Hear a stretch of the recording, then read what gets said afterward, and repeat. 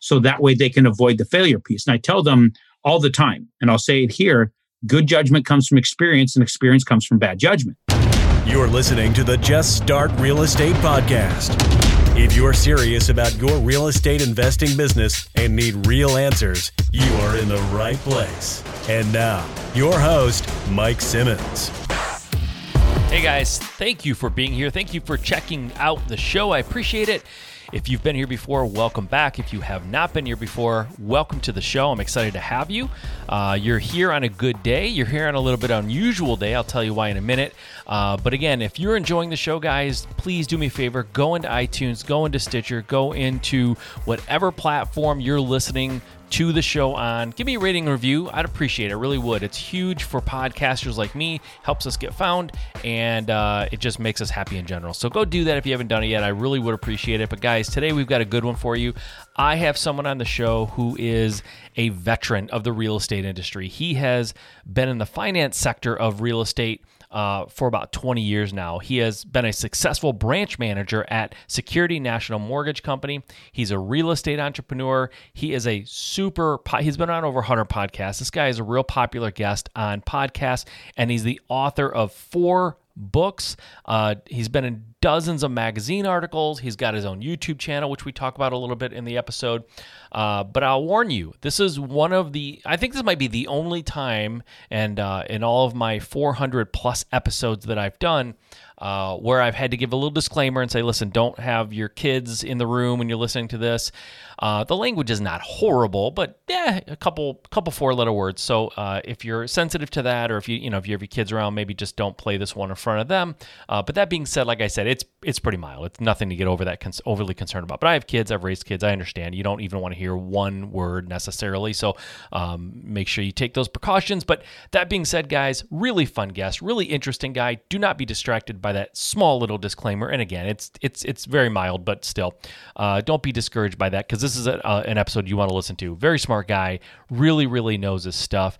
His name is Aaron Chapman, and we talk about a lot of stuff, and there's a strategy inside this episode that he talks about for buy and hold investors specifically that I've literally never heard anyone talk about before. Very interesting concept and a different way of looking at your buy and holds and your profitability of buy and holds. So I'm excited for you guys to hear this, and without any further delay, I give you Aaron Chapman. Hey, Aaron, thanks for being on the show, man. I appreciate you doing this. Thanks for taking the time. I'm really excited to speak to you. I appreciate you, Mike. Anytime I can jump on and have a cool conversation with another cool son bitch out there, I'm not going to turn down the opportunity. All right, good deal. I appreciate that. I'm excited, man. I kind of do my investigation on folks beforehand to learn a little bit more about them, and I have an assistant that helps me do some of that research and helps me kind of get organized. And she's like, you're going to have fun with this guy. Like, he looks like he's a ton of fun. You guys are very similar in a lot of ways. You express yourself differently than I do in my message, but it's a similar message. And I like that. She's like, this guy is going to be a lot of fun. I can't wait to hear this one. So I'm excited when she gets excited like that, because she hears a lot of she processes all my podcasts. She rarely ever says, I'm looking forward to this one, but she said it. So I'm excited to talk to you, man. It's going to be good. That's cool. Yeah, it's very cool. Thank you for that feedback. That's awesome. Yeah, no problem. So let's give people a little bit more. We kind of gave them an overview of you, but let's dig into it a little bit more and maybe dial back before you became the man you are today. Where'd you get your start in business? How and why did you take that path, and what did that look like in the early years? So the start itself went all the way back to the late 90s.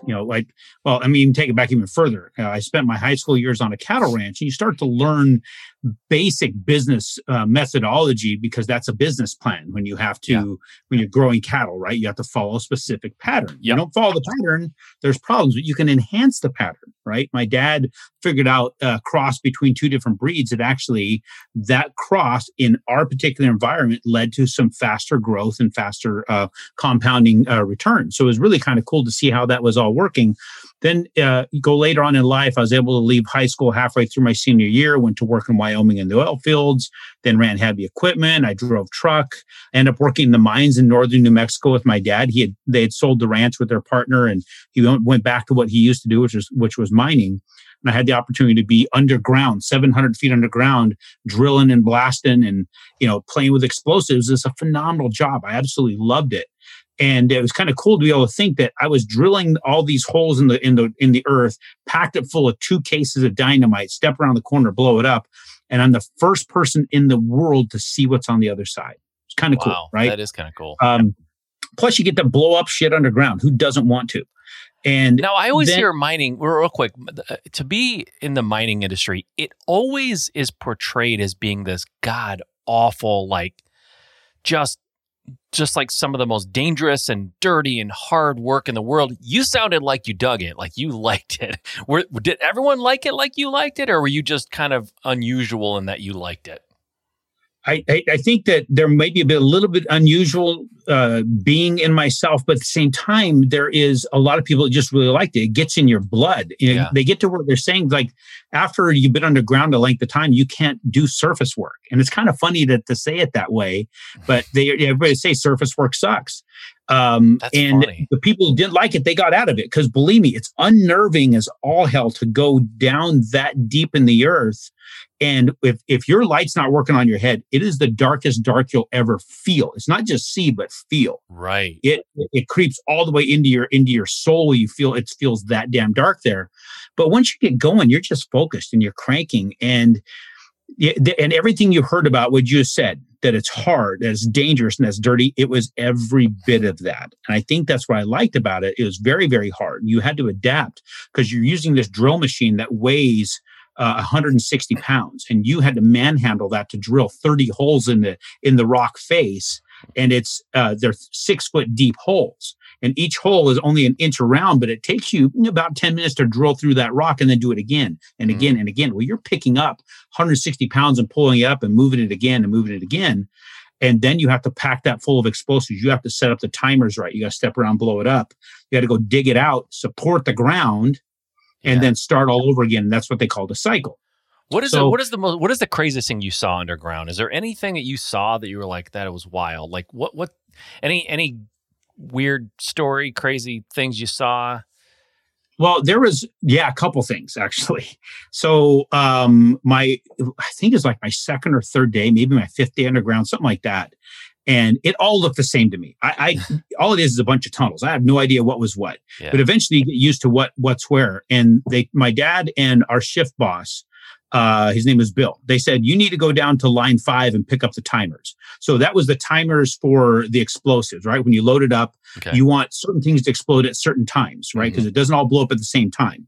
You have to blow in succession. Okay. So they gave me a list of, this is what we need for timers. So I said, well, how do I know what it is? It just has the number 5, 1, 2, 3, 4, 5, 6, 7, 8, 9, 10 on it. Grab me so many ones, so many twos, so many this. And so I went down to line 5. They gave me a little drawing where I turn left here, turn right there, and you're just following tunnels and they branch off. Yeah. And I took a loader down there, and what I did is I had to back into this tunnel, and you can hear a water pump in the background. It was a pneumatic pump, and it's just a loud hiss, and it pump and it pushes back out, and you're hearing that sound as I'm backing in there.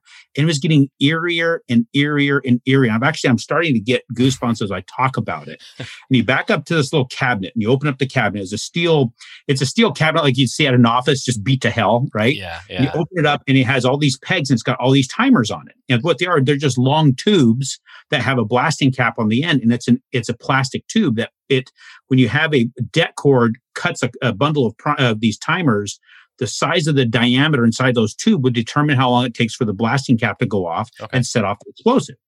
So I'm grabbing all these timers, and I'm going as fast as I can and putting them in a box, putting in the loader. I'm hauling ass out of there. And I got back to where they were. I was like, I ain't going back over there. This is why I said that there's something about that freaked me the hell out. My hair is standing up on the back of my head. I wanted out of that area. And they just started laughing. Like, what are you laughing at? There's like, everybody says that. I was like, why is that? I said, it was a cave-in years ago. And I think 5, if I remember correctly, 5 miners were killed in there. Oh. And ever since, there's something eerie about that. And I knew nothing about it. Yeah. So I'm like, he's like, there's the ghosts of those guys are there, and they're messing with you.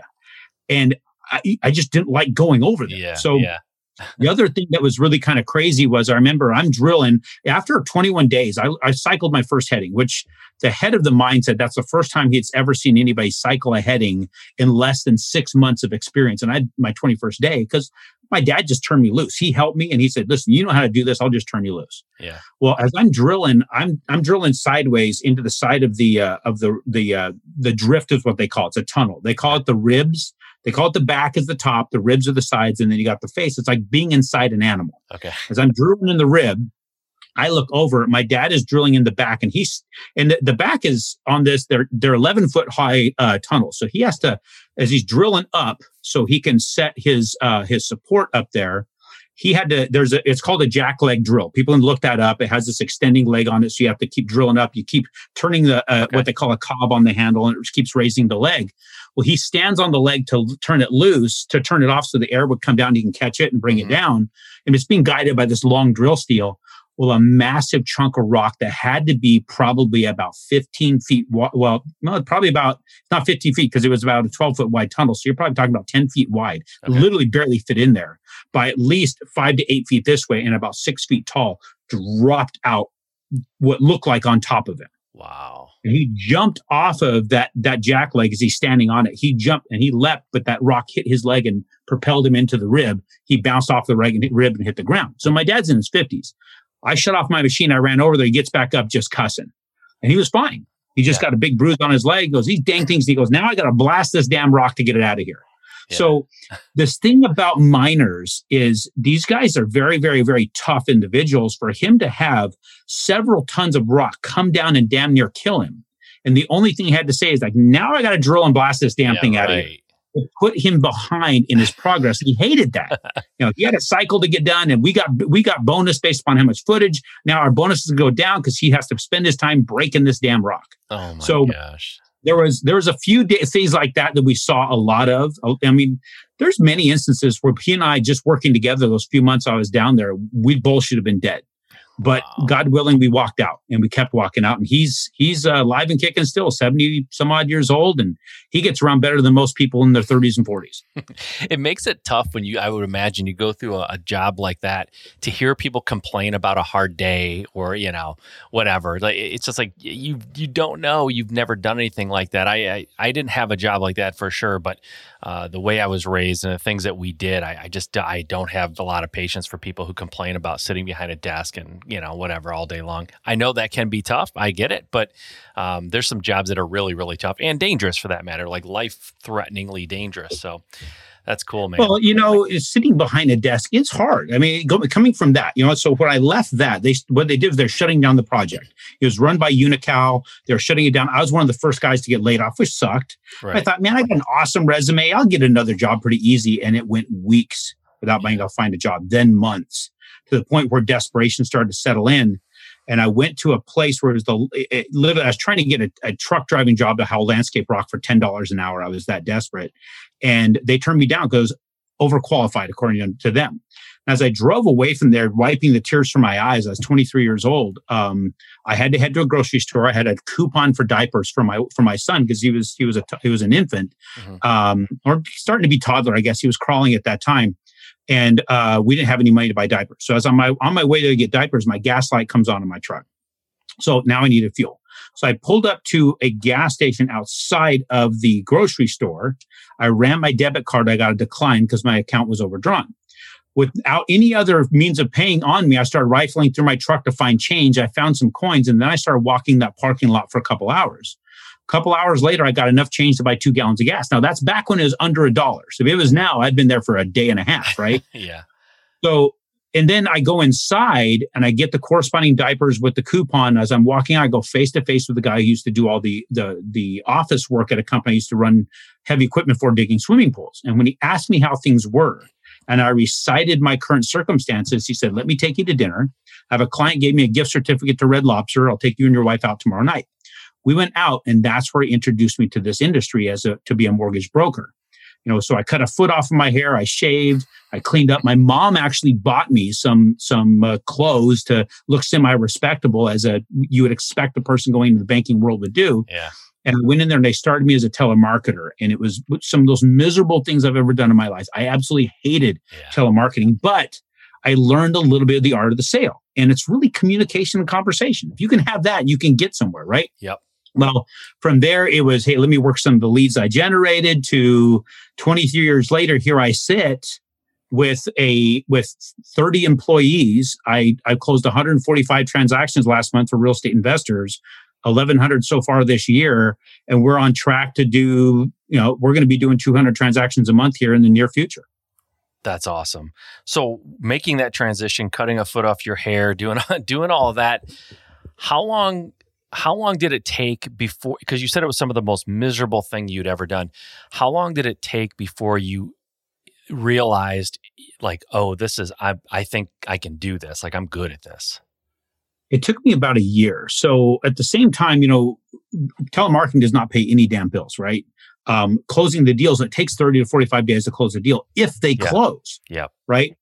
So I actually did get another job driving trucks. So I was driving to Sacramento and back, then to Vegas and back. And I'd spend 3 days a week into the office. And I started getting a few deals going, but it wasn't working real well.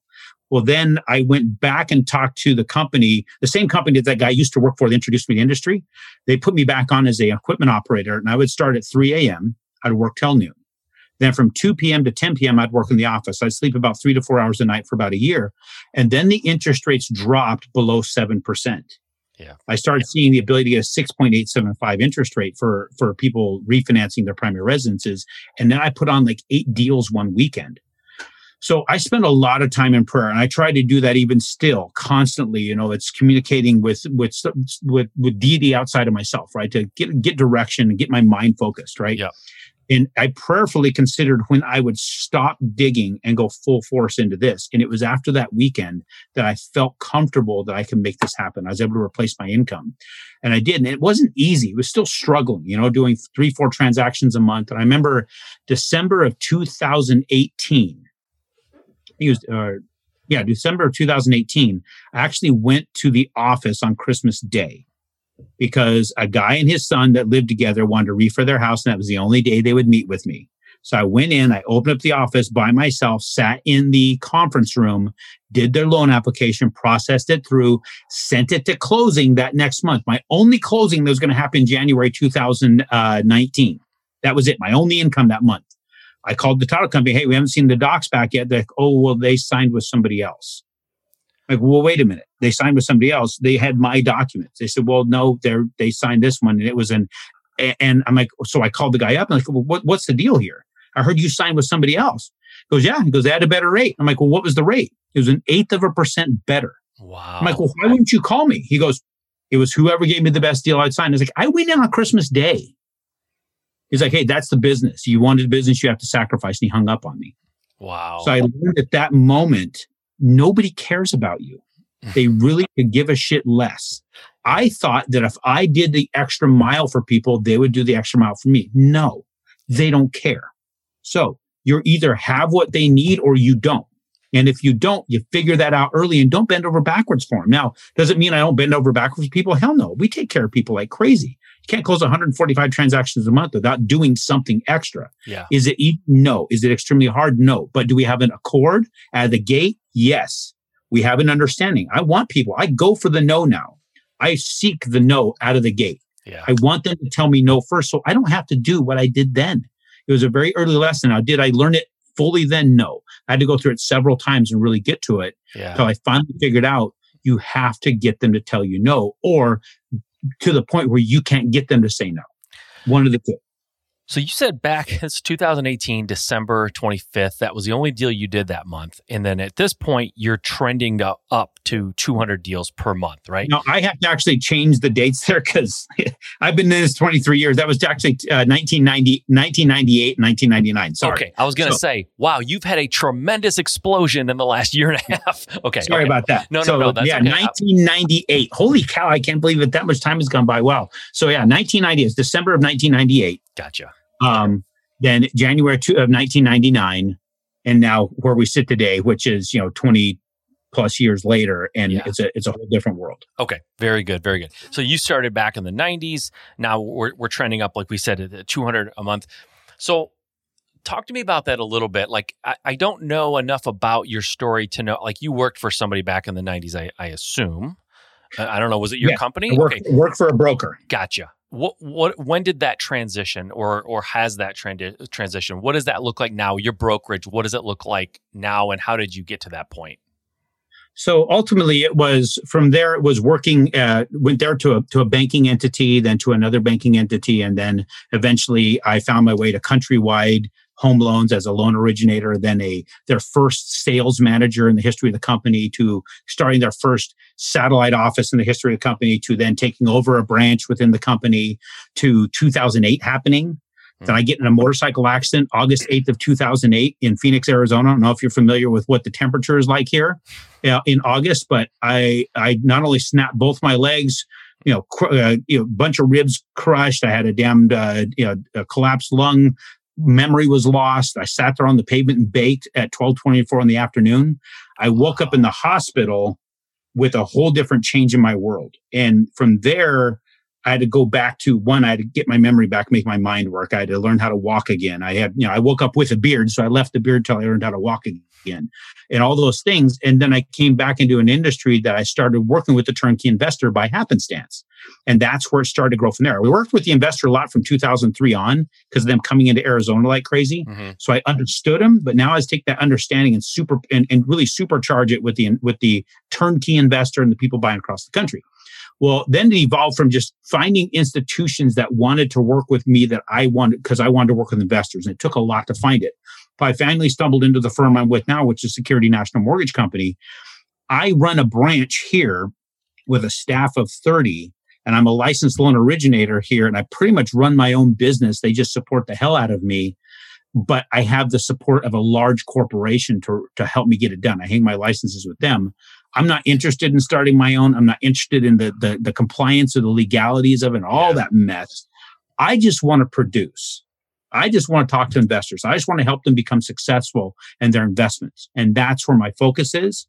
And as a result of that focus of just really understanding the real estate investor, where they succeed, where they fail, how can I give practical data to the real estate investors trying to get into that market on what decisions they could make based upon stories to make them successful, so that way they can avoid the failure piece. And I tell them all the time, and I'll say it here, good judgment comes from experience and experience comes from bad judgment.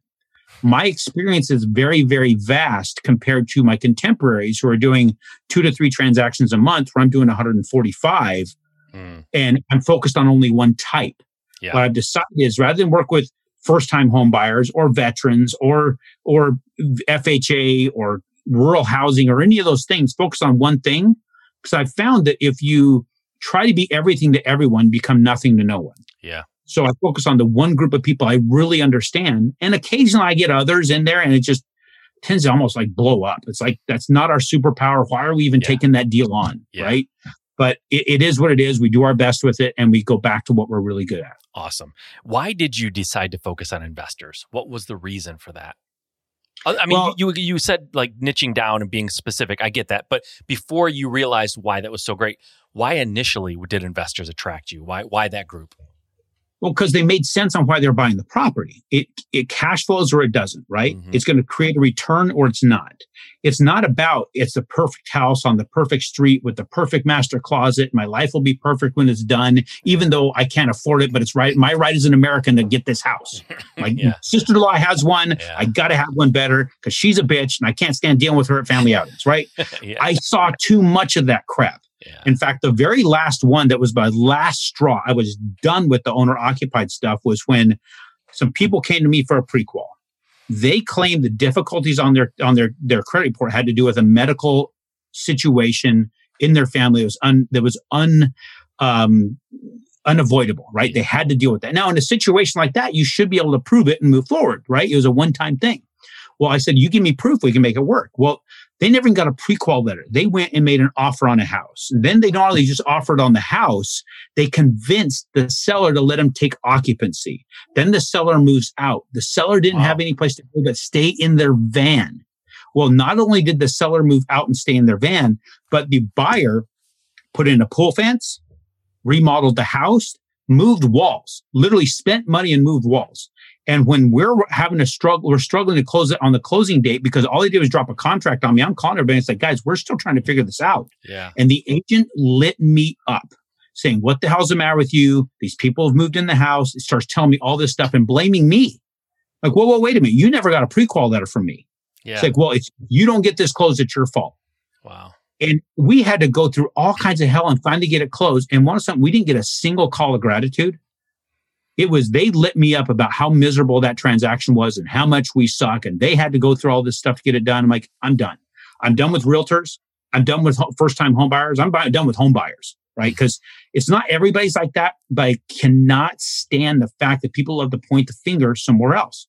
Then you start working with real estate investors, and they analyze the deal heavily. Yeah. If it doesn't make sense, they do not close. Now, it has its own problems, right? I can get a deal almost all the way ready to close, and they're like, we looked at the inspection, we don't want to do it. I'm like, why didn't you inspect the damn thing 2 weeks ago? Yeah. But I at least understand it's like, makes sense. We'll just convert your file to the next one. We keep moving forward. I'm fine with that. We deal with that well. The only time we don't deal with that well is when there's a real estate agent involved. I don't know what it is about agents, but they're the most unrealistic people that don't understand the market. They don't follow up with what's going on in the lending. They don't know what's happening in appraisals. They don't know what's happening in the title world. They just want to close in 25 days, and they bitch when nobody else makes it happen. Yeah. That's funny. I've had similar experiences in my time. You mentioned, though, when you were kind of talking about the real estate investing side of it, you have all this experience and you know what happens. You know what makes a good, successful transaction and what real estate investors do that works. And you know when they fail and some of the reasons why they fail. Can we talk about some of those? Like, maybe let's start with failures. What do you see in the industry among real estate investors that makes them fail? The biggest thing that I've noticed is their focus is initially in the wrong place, right? They go at it from a consumer perspective, like they're spending money and going into debt.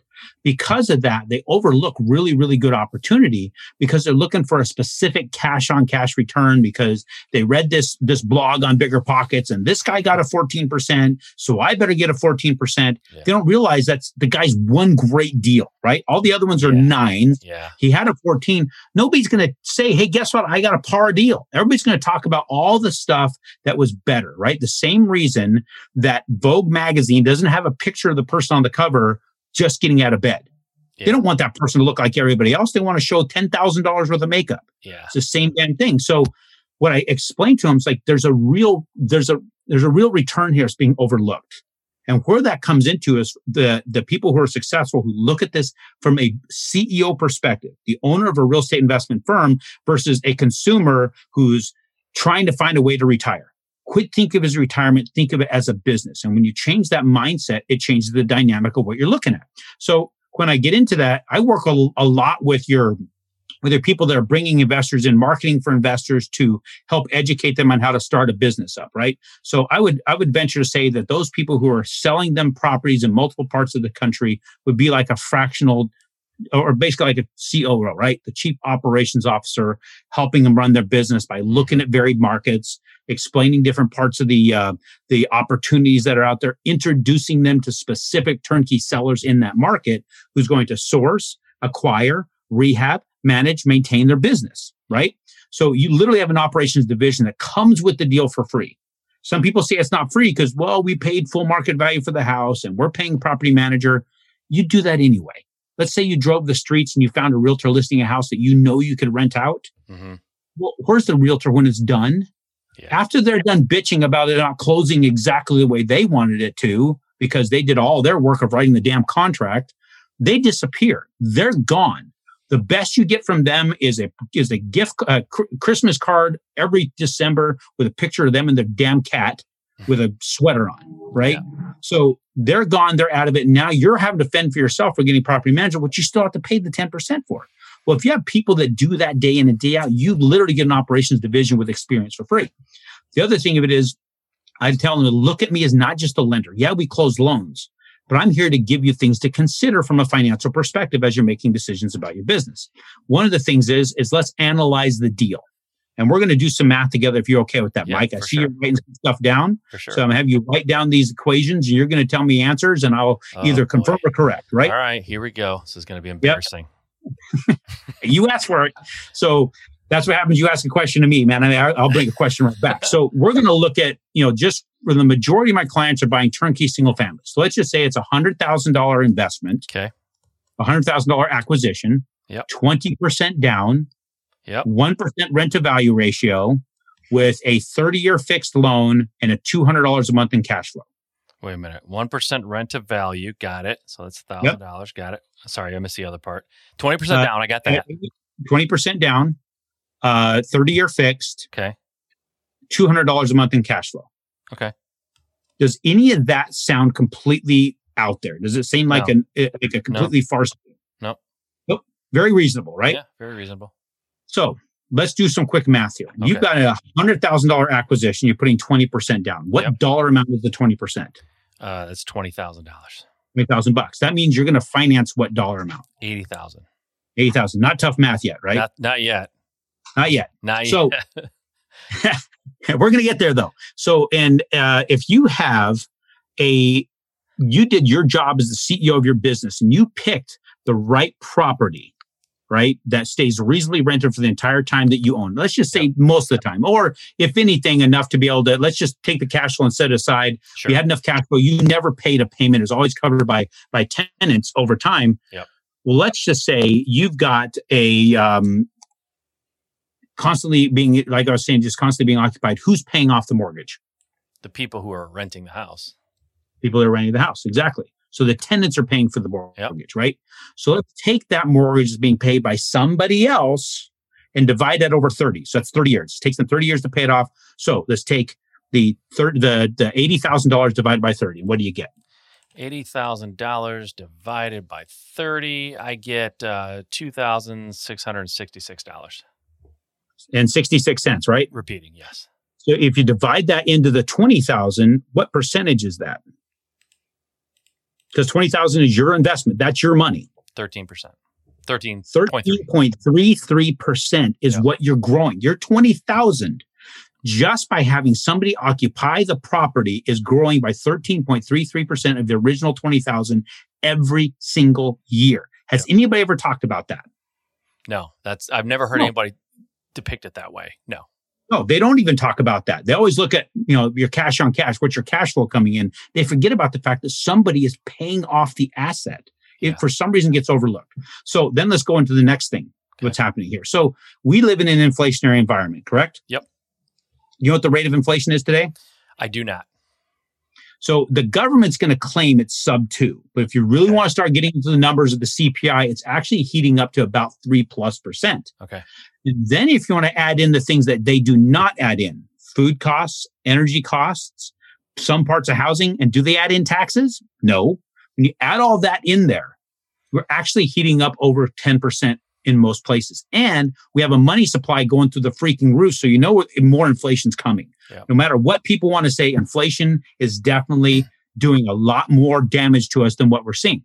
So I'm going to say, because we're investors here, we're cautious with our money. We put it in specific places. We don't piss it away the way consumers do, the common consumer.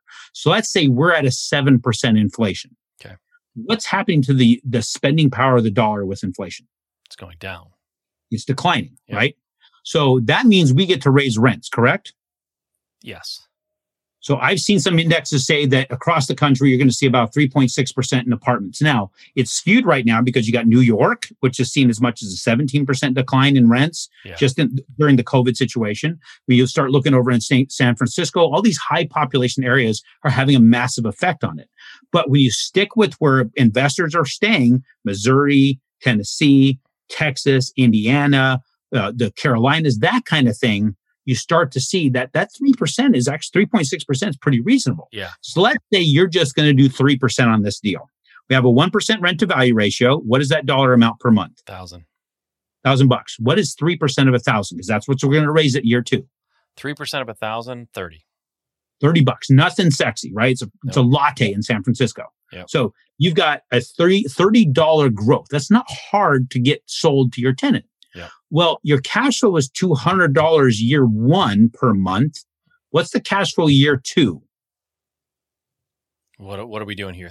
Adding $30 times 12 adding 30 on top of it. So you got $12,000 plus 30 to 12 is 300. What, $3,600? I don't know. Yeah. Is that right? So $360. So $1,360. Yeah. Yeah, $1,360. So it's actually $1,030 if you're talking about a monthly. Yeah, $1,030. So monthly, $1,030. You start, we're combining and an annual. So $1,030 is where you're at. So that means, but now reasonably, you didn't see a whole lot of change in your monthly outgo on that, because granted, you're probably not going to have a big tax jump. You're not going to have a big insurance jump your second year. So it's reasonable to believe you're probably going to have a $230 a month cash flow, right? Yep. You just got a 15% compound growth in your cash flow. Every time you raise rents, that's a compound growth in your cash flow. Yeah. People are not realizing that. They're so busy running the numbers on year one, they fail to realize their business, because of inflation, grows year 2, year 3, year 4. Yeah. Now, I realize inflation's on the rise, right? So if inflation's on the rise, are you really getting a 15% return? Well, let's think about this. If we're gauging it on 7%, does the lender get to raise the payment on the loan to pace inflation, or does it stay fixed for 30 years? Fixed for 30 years. So now I'm going to quote a rate's about a 1 point higher than what I've been locking people at lately. I'm going to quote 4.5%. I've been locking people a lot lower than that lately for 30-year fixes, but I just want to throw this out there because I don't know how long we're going to keep that. Right. So on a $100,000 acquisition with a 20% down, you're going to pay $405.35 a month. That's what that's going to be. If you add that up over 30 years, that's $80,000 principal, $65,925.37 interest for a total of $145,925.37 for 30 years of payments, right? They're not going to raise that $405.35. It stays the same for the entire 30 years. But the value of the instrument you're returning that money back with is losing value at a rapid pace. So when we factor just a 7% compound effect that inflation has on that number, you may have given them $145,925.37. But when you recalculate the value, the sum of all those dollars compared to the day you bought that $100,000 asset with their $80,000, you literally paid them back only $60,926.91 in actual dollar value. You start looking at the gap. Yeah. You're raising your rents. You're compounding your income. Right. You're getting your $20,000 growing at 13.33% annually. You're paying them back with something diminishing at least 7% of its value every single year. Who in the hell is winning in this environment? Yeah. No, that's a great way of looking at it. I've never heard it articulated that way, because people don't look at it that way. They just look at the first year cash on cash times, whatever. Like that's the way they're looking at the returns. And I've never heard inflation really being mentioned in rental properties in that discussion. It's really never talked about, to be honest with you.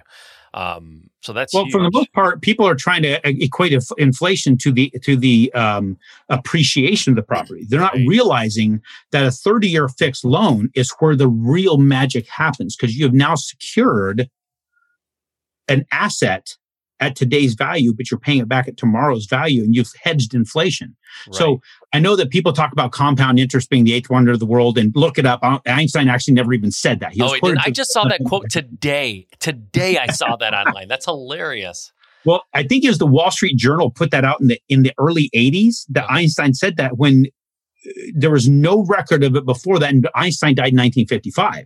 Right. There's nothing out there to evidence that. Yeah. But the one evidence I do have, if anybody's saying something about compound interest and how it's affected people, what Johnny Carson talked about compound interest being the greatest destroyer of things, but leaves buildings standing. And it was the 17% interest rate that he talked about on The Tonight Show.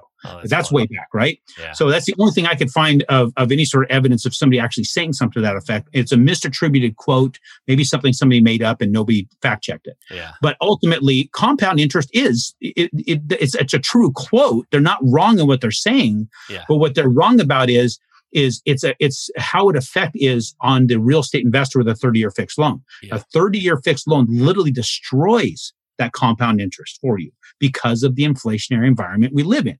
Yeah. So once I help people understand that there's hundreds of % return on this little investment, the lights just kick on, and that's where they just start plowing forward. Now, the big risk I have is they don't go from just one into one deal. I get 10 contracts. I'm like, whoa. You need to put the brakes on first.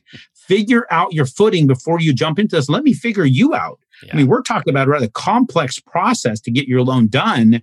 And right now we have way too much coming into the system to get it out in time. So let's go one at a time. Buying 10 of them, slow it down. There's another deal. Now, I know you think this is the last deal on earth. There's another deal behind it. Yeah. patient, be deliberate, and take the time to understand what you're getting into and look at it from the CEO perspective. Yeah, I love that.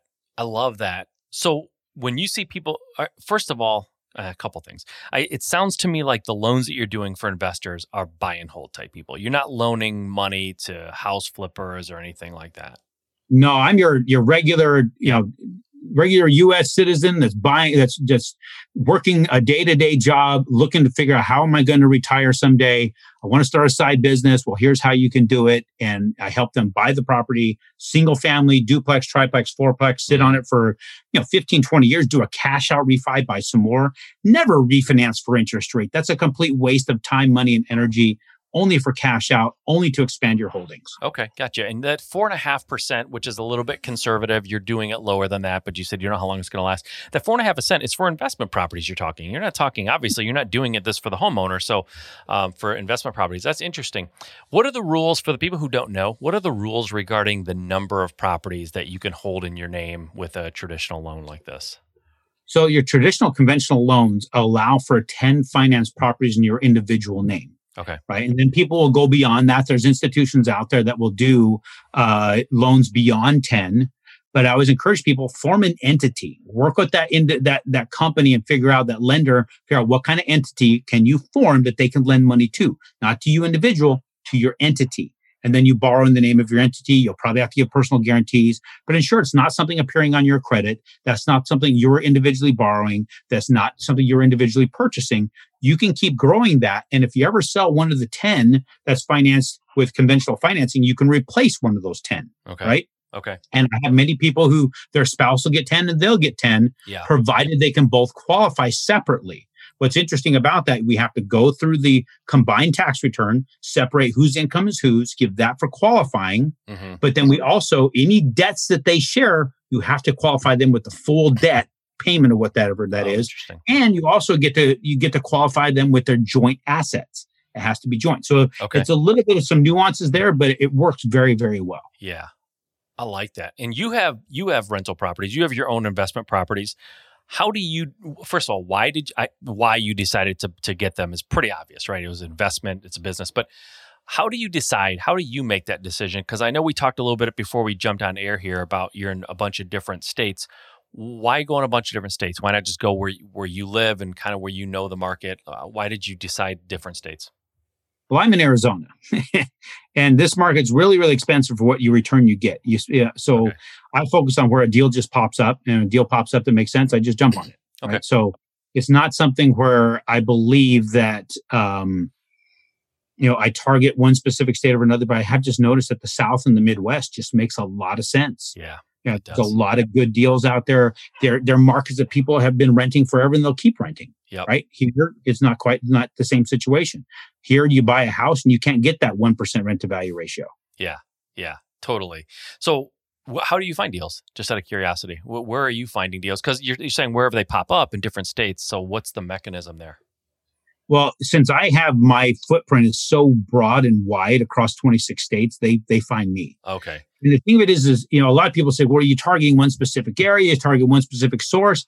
I can't, because they move so fast that by the time I even see it, it's already in contract and coming over to me for getting a loan. So I have to focus where I am best suited. And right now I'm best suited to build my lending business up and focus there and focus on my YouTube channel more so than anything, because what I found in my books and that kind of stuff. But the reason I found that if I try to do that, I get distracted. I get yanked over into stuff. I'm trying to analyze deals. And then I'm also competing with my clients. Yeah. So I've decided I had to come to terms with this and understand that this is like the gold rush of the 1800s. Yeah. The guys who made the most money during the gold rush, so not the miners themselves, is the guys selling the picks and shovels, right? Yep. So I have to understand I'm a pick and shovel salesman, but the difference between me and those guys back then is I am very concerned at where the shovel or the pick goes into the ground at. Because if they go to the wrong place, the pick and shovel becomes gardening tools and it's of no value to any of us. Yeah. But if I help direct them to find where the gold is and they start digging, and then they need more than just a pick and a shovel. They might need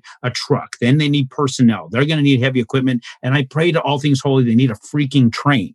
Because if they do, and I've done my job, then they come to me for all of that. And I become wealthy because they become wealthy. Yeah. If they start to fail, then my failure is coming down the path fairly quickly. Yeah. I violently oppose failure. And because of that, I am very, very interested in ensuring the success of those I work with. Yep. I love it, man. You mentioned your YouTube channel. Can you tell the folks where they can find that? I want to know the name of it, but then talk about a little bit what's on there. Okay, so I'll talk about what's on there first. Okay. Before I get the name, because I don't want to put people off with the name. So what it was is I've been a guest on well over 100 podcasts. And because of that, I've had a lot of people ask me, when are you starting your podcast? I'm like, well, I couldn't get, it's like, there's a lot of podcasts, right? I don't know how to differentiate myself. How do you differentiate yourself with a message on a podcast? Well, I got thinking, well, let me do something different. I'm going to go with the YouTube thing. And I love going outdoors. I love hunting. I love fishing. I used to do hiking and stuff. I used to be on the rescue unit for the sheriff's office for 10 years. I ran their technical rescue unit. I love four-wheeling, shooting, all these things, right? So what I decided to do was I decided I would start a channel where I get together with people, that business leaders that have a message. And we spend an entire day with cameras and drones going, and we go either rock crawling, we'll go shooting, sometimes hunting, fly fishing, bow fishing, all these different things we'll do. And then at the end of the day is when, after we built that relationship, we sit around the campfire, or we stand around the campfire and we have that discussion, that podcast style story. And if you don't have a good campfire story, then you ain't got shit as far as I'm concerned. Yeah. So you haven't lived a life if you don't have anything to tell around the campfire. Well, that's where it started. And it started with me and a couple of buddies that are business owners here in Arizona. And then it ended up dominating where we didn't really launch that. They ended up becoming co-hosts. And then we got another buddy of mine who goes four-wheeling with us. He's co-host. Then we got a camera guy and another camera person. And next thing you know, we produced this channel. Now, I wrote these books. I wrote a book, right? And I broke it up into multiple different small books, 30 pages or less. And I just released a chapter, and I wrapped the chapter up with its own cover. And instead of calling them a book series, I called them the Quit Jerking Off Initiative, because that's book number 3. Okay. And I'll show you the cover here. Quit jerking off. That's me inside my cabin in Missouri, which used to be a chapel back in the 1800s. Oh, wow. So I'm dressed like a preacher. That's cool. And I'm actually an internet preacher, so I could wear that. So then I decided, well, the YouTube channel is going to have to domino off it. So it's called the QJO Initiative, or the Quit Jerking Off Initiative, brought to you by SGOC Media. And so if you want to go to the channel right now, which is youtube.com/Quit Jerking Off, no G in there, Quit Jerking Off /videos, you'll see the channel pop up. Okay. When the channel pops up and you click on it, you'll see this gorilla-like logo, right? And he's got a long braided beard coming off him with a hat. And because the reason that is, SGOC Media is Silverback Gorilla on Coke. And the reason I call it that is because that's how I go about my business. It's how I go about my life, like a silverback on Coke. If you can imagine what a silverback is like, they're very, they have a lot of dexterity. Yeah. They're emotional creatures. They take care of their own. They actually collaborate with other tribes. They're an interesting creature, but you can imagine what happens when they got to get something done and they take a hit. Because that's how I go about my things. So that's why we created that media brand. And so now we have 10 episodes out, and we've got some really, really good content for people giving life lessons. Yeah. That's what it is, that conversation around the fire. Well, the last one, as you can see in the background here, is Adam Vinatieri's ranch, just shortly after he had retired from the Colts. And he and I were hunting together with me and my co-host, and he and I are sitting in a hunting blind together, having deep discussion about his life. And we were able to put some of those clips up there, only about 10 minutes, because we're trying to keep it concise. Yeah. And it was just a really cool experience to be able to listen to where he came from and how he got where he's going. Yeah. And there's a lot more data we're going to be sharing over time. It was just, one of many amazing stories. And his story is just as amazing as many others on there. And I just encourage people, go and listen to what people have to say about what experiences they've had. And we're going to keep this going and just keep going nonstop. Adam Vinatieri, the most clutch kicker in the history of the NFL. The guy's has some amazing game-winning kicks. That must have been as a huge football fan myself, that must have been an absolutely blast to hear that guy's story and talk about his life. I'm definitely going to go check it out. I want to hear it. Oh, that's cool. It was a really, really cool environment. He got to share 4 stories on film that are there. There's probably a dozen of them, right? Yeah. And we had 3 days with him just hanging out and just having a blast. And those 4 stories was amazing information. And we've got another one we're going to be pulling off with him down the road. I'm not even going to share it. It's going to be really, really cool if we can pull it off. But there's something about being able to sit in an environment like that where the stress is off and you're just talking and you get a camera in the background when you forget the camera's there. Yeah. And it's a good thing that we have a really good camera guy that can edit the hell out of stuff, because he comes back later and I'm like, hey, do you have any problems with what we're going to put out there? He goes, yeah, can you edit out some of those words? There's certain words in there I just don't need the whole world to keep hearing me saying over and over again. So they got some really awesome editing going. That's awesome. Because you're just hunting and you're having a good time. But the lessons there, I think, go back to for children. I mean, it talked about his childhood, and that, because I asked people, what's the best, worst thing that's happened? As in the worst thing that could have ever happened in your world to end up propelling you to be who you are and to be more successful. And he takes it all the way back to being 10, 11, 12. And that's where the Adam Vinatieri was defined. So this is not just business people need to listen. Your kids need to hear that. Yeah. They need to understand that what they're going through right now is going to be the catalyst for what they are tomorrow. You're either going to throw up your hands and give up and become nothing, or you're going to dig in and realize that your character traits that you do and the habits that you form today is going to be what you become tomorrow. And everything that become, like you said, the greatest clutch kicker. Hey, at the time that he retired, the highest scoring person in the NFL's history. All these things that he had all goes all the way back to 10, 11, 12. We have a duty to the next generation. We have a duty to our children to help them to find where is that power within to decide that you're going to do something even that young. I didn't decide till I was 40. I was going to start doing certain things. And when I decided and I took the time to really focus, leaps and bounds started to happen. Like, damn it, why did I listen to those people back when I was a kid? Now I'm preaching to the kids and they're not listening. No, man. But I'm going to keep preaching. Well, they say that wisdom is wasted on the youth. Like it's hard. It's hard. Sometimes you have to go through certain things to believe that it's true. Because if we could just tell our kids and they would listen to us and I have older kids now. If they would just listen to what I tell them and just trust me and don't overthink it, they could avoid a lot of heartache. But sometimes you just have to run your head up against the wall to know that the wall is going to hurt you. You touched on it earlier, and I want to kind of wrap up a little bit. I don't want to take up too much of your time, but I always love when I know that there are things that folks that I interview that they're involved in that's not just about making money and just crushing it in the world of business. But you've done some things, like I said, you touched on it. You were in that rescue unit. Talk to me a little bit about that, what that was like, why you did it. I know your wife was involved too. Why did you guys do that? And what was that experience like? So the reason I stepped into that world is pre-accident in 2008. I was a runner. I was a climber. I go hike every mountain I could find. I love being outdoors. And then when my legs were taken from me and I had to learn how to walk again. Now, they weren't taken. They were just shattered, right? Mm-hmm. And I had to go through that process. And I was able to get back outdoors. I wanted to do it for a different purpose than just for me. And that's when I was introduced to the rescue world. And I started that. And then I started to excel within it, because the climbing background, I took over their technical rescue unit. I started up their off-road rescue unit. I did the air rescue stuff, and it was just really awesome. And then it just started to find that we were being not used as much as we needed to be before. The department expanded what they had, and we weren't, there was not as big a need for the volunteer side. And so I had to decide, who can I help more? And at that point, I decided to help the real estate investor more and pour my heart and soul into that. Yep. And that's when I finished the books and all these other things. Now I'm going beyond all that.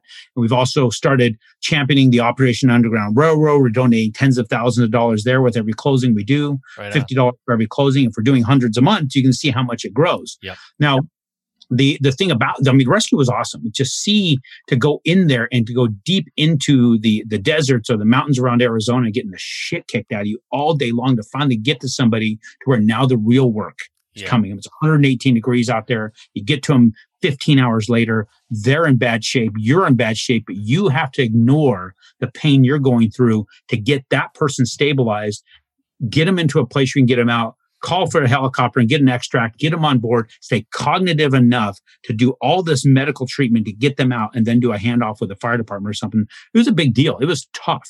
There was a lot of real crazy rescues. Going off cliffs after base jumpers, going down to crevices for geocaches that fell into a crevice. It's snow in Arizona. One of the craziest things I've ever seen. I had a person with major she was soaking wet, and she was dehydrated. She also had hypothermia. I couldn't even find a vein, but I had to get a line in her in the middle of the night and get a fire going and all that. It was just crazy, just awesome stuff. Amazing stories to be able to share around campfires. It was fulfilling, but there comes a point where even the most fulfilling thing in the world has an end, and it had its end. That's amazing, man. That you probably have some of the coolest stories ever for that. You mentioned Operation Underground Railroad. I'm a huge supporter of them too. Donated to them for the last 2 or 3 years. Great organization, guys. You should definitely check them out too. You can't really get behind an organization that does things that need to be done more than them, right? Like saving kids, and it's powerful stuff. The intense stuff that they're doing, I have no idea how those guys have the presence of mind to do that and not just start slaughtering people. But the best that we can offer is you go to the website, aaronbchapman.com. You can scroll down. I've got a section there for investors. Click to donate. All I'm saying is $50 for every closing that an investor has. Only $50 per house you buy. And every transaction I close for an investor, I donate $50. My goal is $250,000 a year, and I don't intend on ever stopping that process. Yeah, that's awesome. I love the organization, man. Well, listen, Aaron, it's been awesome talking to you, getting to know you. You're a super cool guy with a very interesting and exciting background. A lot of cool things that you've done in your life, been able to see. As a huge NFL fan, I'm a little bit of a fanboy of the fact that you got Anna Vinatieri to sit down and talk to you about some stuff and hang out with them. Very cool. Thanks again for doing this, man. I just appreciate your time. I appreciate you've got a lot going on. There are a lot of things you can be doing, but I appreciate that you agreed to do this, and it's just been a blast getting to know you. Well, thank you, Mike. And doing this is what I do. And I appreciate the fact that you recognize all that's happening, but ultimately being able to share a story that somebody might listen and might give them just that little bit of nudge to keep going forward. You're going to get your ass kicked. You're going to get knocked to the ground. I believe the last form of natural selection left is those who get up and those who stay down to lick their wounds, because we have nullified natural selection with medicine. Right now, we start looking at the history of the human race, and we have completely nullified personal responsibility of legislation. What do we have left? The people who do and the people who don't. And my job is to ensure we have more doers than those who don't do. And the only way I can do that is share my own story, write down my life lessons, get other people's life lessons pushed out through the media, and just continue until I'm done. I don't plan on retiring. When I go to the grave, I'm coming in hot. And things like this, things I'm going to keep doing. That's a good quote. When I go to the grave, I'm coming in hot. I like that. Go ahead and put it out there. You can quote Aaron Chapman all you want. All right. That's a quote. Whoever, my production team here, you get that quote out there and give them credit, because that's a good one. I love it, man. All right. Well, listen, man, have a great rest of your week. Have a great rest of your year. Health and happiness to you and your family. Keep fighting the good fight. I love everything you stand for, man. And it's been a blast. Thank you again for doing this.